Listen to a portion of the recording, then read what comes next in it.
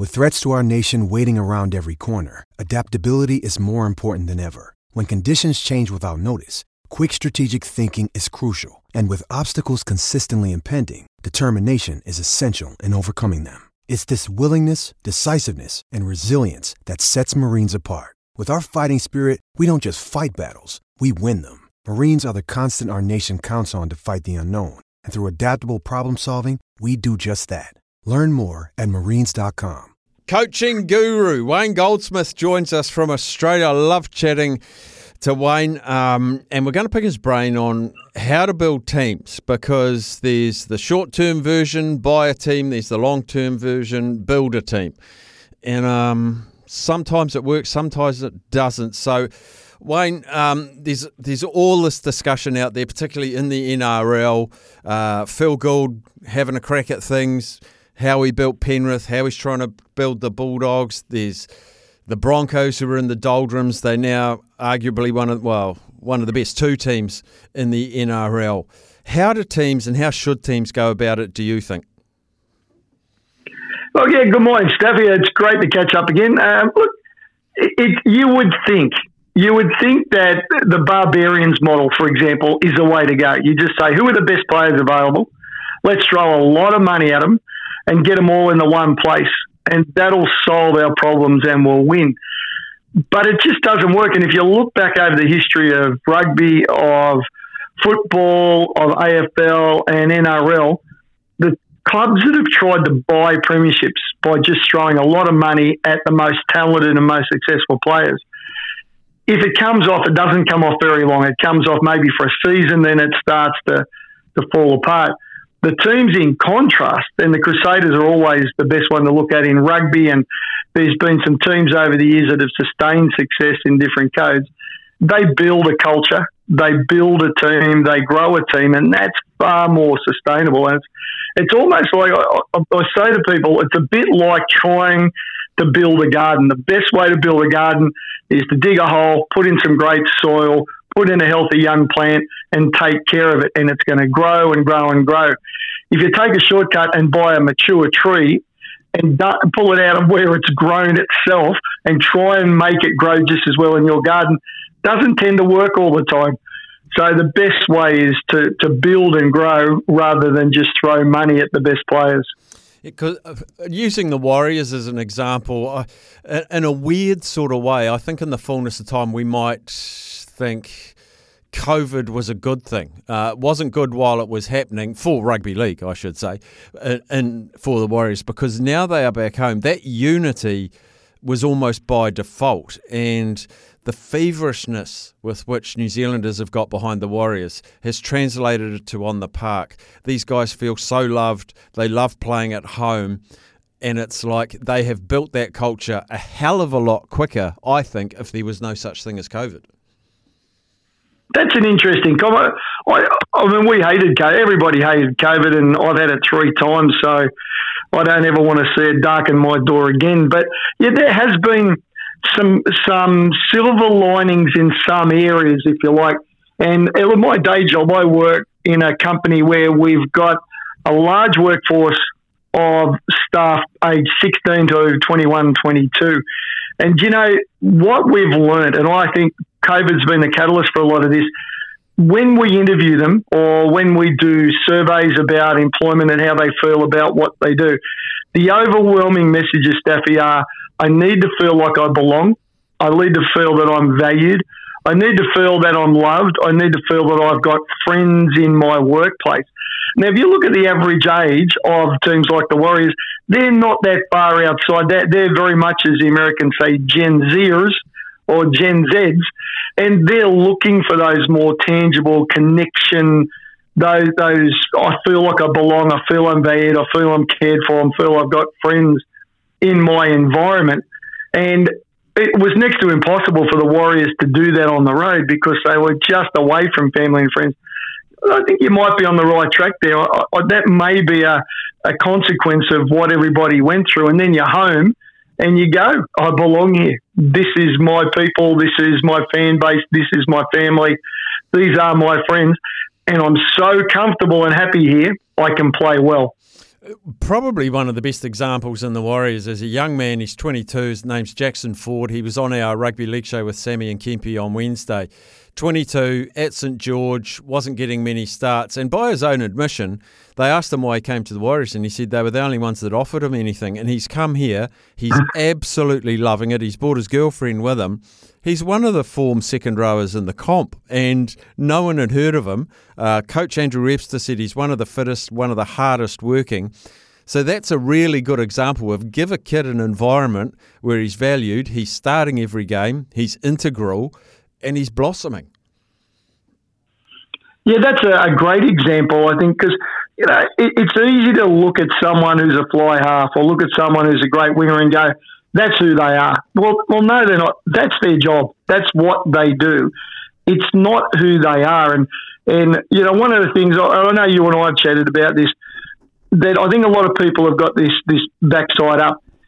Who you are and who you are as a human being reflects on the way you play. Being a star player or being a successful player doesn't define who you are. It's the other way. The human being that you are 24 hours a day, 7 days a week, that's what defines how you play. And mate, you and I know if you're having troubles in your personal life, if you're not happy, if you don't feel good about where you live, if your friendships are strained or you don't have too many friendships, and then you turn up to be on air, you're just not the usual bubbly, sparkly, happy, effervescent Staffy that we know. That there's an effort, and you've got to go, man, I'm on air, I've got to lift, I've got to focus, I've got to find some energy because the rest of my life is so draining. In contrast, when you've got things going well, you're walking going, let me out of it. And footballers are exactly the same. I often say to football teams, you're not Superman, you're Supermen because of what you do, and women in what you do, but you're not Superman. You're not invulnerable to everything other than kryptonite. And all those things that are happening around the team, that extended family, the connection you've got with community and place, that has a direct reflection on how you play the game. Sean Johnson, another one, career best form, had been pretty average the last 3 years. Now he's at home, he's with his wife, he's with his kids. He's being talked about as a Dally M contender, probably one of the top three contenders. Another good example, the Broncos. I know there were people calling for Kevy Walters' head when he took over. They really struggled. They got their first ever wooden spoon. And now, as I say, arguably the best team in the comp. They stuck with Kevy Walters. What are the Broncos doing right? Well, I think they've taken a big, deep breath a few years ago because you're right, they were down the bottom of the ladder. And, interesting you talk about that sort of little tit-for-tat that's going on between Phil Gould and the Bulldogs and the Broncos. And John Cartwright, the Broncos assistant coach, was on TV the other night talking about, and very veiled about, how, hey, we were down at the bottom and we've turned it around and other teams are throwing a lot of money at building a team with successful players. And look what we've done. I think Broncos have done the smart thing. They've taken a breath and said, look, this isn't easy. This is going to take time. I mean, as you know, we see the turnover in coaches in different clubs. The hard thing as a CEO and the hard thing as a board and the hard thing as an executive committee is to say, we've got the fans pushing us on one side, or stakeholders, shareholders, even in some situations, pushing us to be successful. We've got to solve this because we've got to look after our own jobs. But at the same time, if they don't build that root system and take time to allow the plant to grow, to use that analogy from earlier, it's not going to be sustainable very long. And I think that the better sports administrators, and the Broncos have got some pretty good leaders there who've been through all this before with Bennett, were smart enough to say, this is going to take time. We know it's going to happen because we've got the talent base. We've been there before. We know Walters has done the job. He's been a great player. I think maybe 5 premierships as a player. He's been mentored by Bennett. We know it's there. We've just got to be patient and take time. In contrast, in this specific incident, I've got to declare myself, I've been a Bulldog fan since I was born, really, that it's interesting that Gould's gone about building a wonderful environment at Penrith with a huge base of players, I think the biggest anywhere in the world in rugby league. But that took time. They were not where they are now in the first 1 year, 2 year, 3 years. It's interesting that he's gone down this let's buy a premiership path. So you wonder, well, why is that? Is that pressure? Is that ego? Is that I've got a different formula for a different club? I'm not sure, but it's been enjoyable watching the two clubs go head-to-head and battling their philosophies. Is it partly because the Bulldogs don't have that development program that Penrith had, he's forced to change tack? Well, it could be. I mean, he's a very, very smart guy. Let's say that straight up front. He wouldn't be doing anything without a very purposeful and a long-term strategy in mind, Staffy. And maybe that's it, because that inner city area, which used to be one of the most booming and successful areas for finding rugby league talent, as South Sydney and teams like the Bulldogs, and before that teams like Western Suburbs or Balmain, now West Tigers, they were really flourishing for a period of time. Now the population base had changed. And if the number of players and clubs out in that Western Sydney area, Parramatta, Penrith area, and even further out, that's an environment where you can build a club, because you just know there is so much talent out there in the junior leagues. And I mean, you hear that all the time when they talk about how successful this Penrith Panthers team is now going for a three-peat. They'll tell stories about how half the team played together in junior rep teams and in clubs when they were younger. And so they've developed relationships, they've developed friendships, they know each other's playing style, and they've taken time to get where they are now.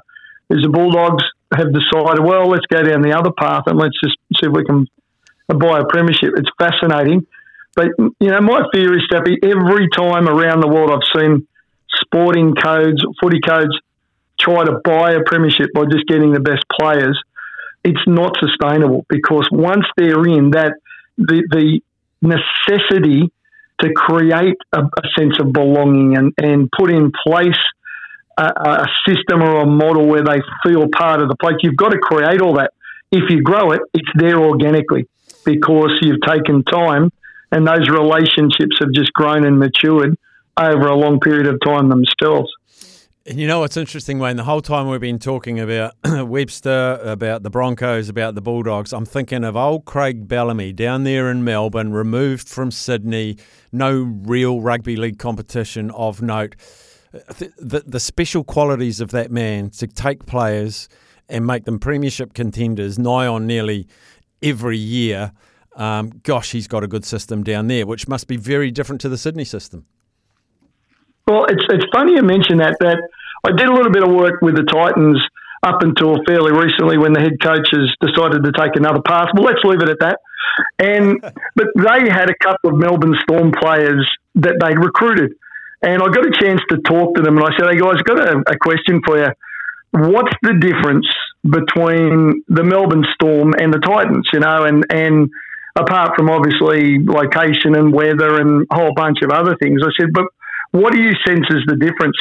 And, Steffi, both of them told me the same thing. They said in Melbourne, they go out of their way to make you feel part of the family. And both of the players completely separately, and I mean, very successful premiership level players, that both of them said the same thing. They said, and one of them told me a story, he said, Wayne, when I joined the Storm, they reached out to my mum and to the rest of my family and invited them in to social events, introduced them to the mums and the grandparents and the families and kids of the other players. And they really went out to create a family, because they're very much an isolated pocket in Melbourne in that AFL environment. And he said, that's what I noticed. He said, the Titans are really good at it, but he said, Melbourne, it's exceptional that you're immediately made to feel, and your extended family are made to feel like you belong in this part of the family. And he said that sense of caring and love from that. And isn't it interesting, Stav? Because if someone said, describe Craig Bellamy to me, a lot of people go, hard, uncompromising, committed, dedicated. You don't go, they create a loving, nurturing family environment. But take a moment and think about it. Why do they play so? Why is it the players go down there? Not the cream of the crop players, and a Bulldog player, what's his name, Nick Mooney. Nick Mooney went down there a couple of years ago. He's kicking goals. He's chiming in. He's got skills that you didn't see when he was with his former club. You've got to think that as smart and as brilliant as Bellamy is, there's so much more to it. And I think those two Titans players their insights about that extended family. We belong, we're loved, we're valued, as are our families, stepping maybe into Melbourne away from their own home environments. That's got more to do it than I think people realise. Yeah, it's really interesting. Like, I love talking to you, Wayne, because you know, rugby league clubs, they have a big jigsaw puzzle. And, of course, the ultimate prize is to win that premiership. And, you know, Penrith have done it the last 2 years. And there's different ways, depending on the environments you're in. Whenever we talk to Cam George, who's the CEO of the Warriors here, everything is about the fan. Everything. Engaging the fans, making them come back. And that creates an environment. And if you want to get that last jigsaw piece to make that jigsaw, it's not buying players for some clubs. It's not trying to get Payne Haas on $1 million. It's not luring Luke Brooks out for $1.2 million or Daly Cherry Evans and all of that. It's the stuff behind the jigsaw that lets you play the jigsaw. It is very much, but it does seem logical, doesn't it? If you're what I call a taxi expert, if you're someone sitting in the back of a cab and you're sharing ideas about what you think, the easy thing to say is, you know what would really improve the Warriors? Well, let's recruit Nathan Cleary, because we know your halfback's pretty good. But, you know, let's get the best player in the world. He'll make a huge difference. You know what? It probably makes some sort of a difference, but then you've got to say, how do we fit him into the team? Yeah. How are the other players going to react? Will he fit in our culture? Will he enjoy living in New Zealand? What about his family? You know, it's not as easy as just saying, let's write a list of the top 20 players in the sport and let's buy them. And all we've got to do then is put jerseys on them, give them a bit of coaching, and they'll turn it around and succeed. And that model has not worked. And, you know, the only time, and I often think the only time I see that model challenged is Premier League. And I think the difference with Premier League, or you could argue any of the big football leagues in England and Europe, certainly Western Europe, is that they're drawing from a global talent pool with almost unlimited money.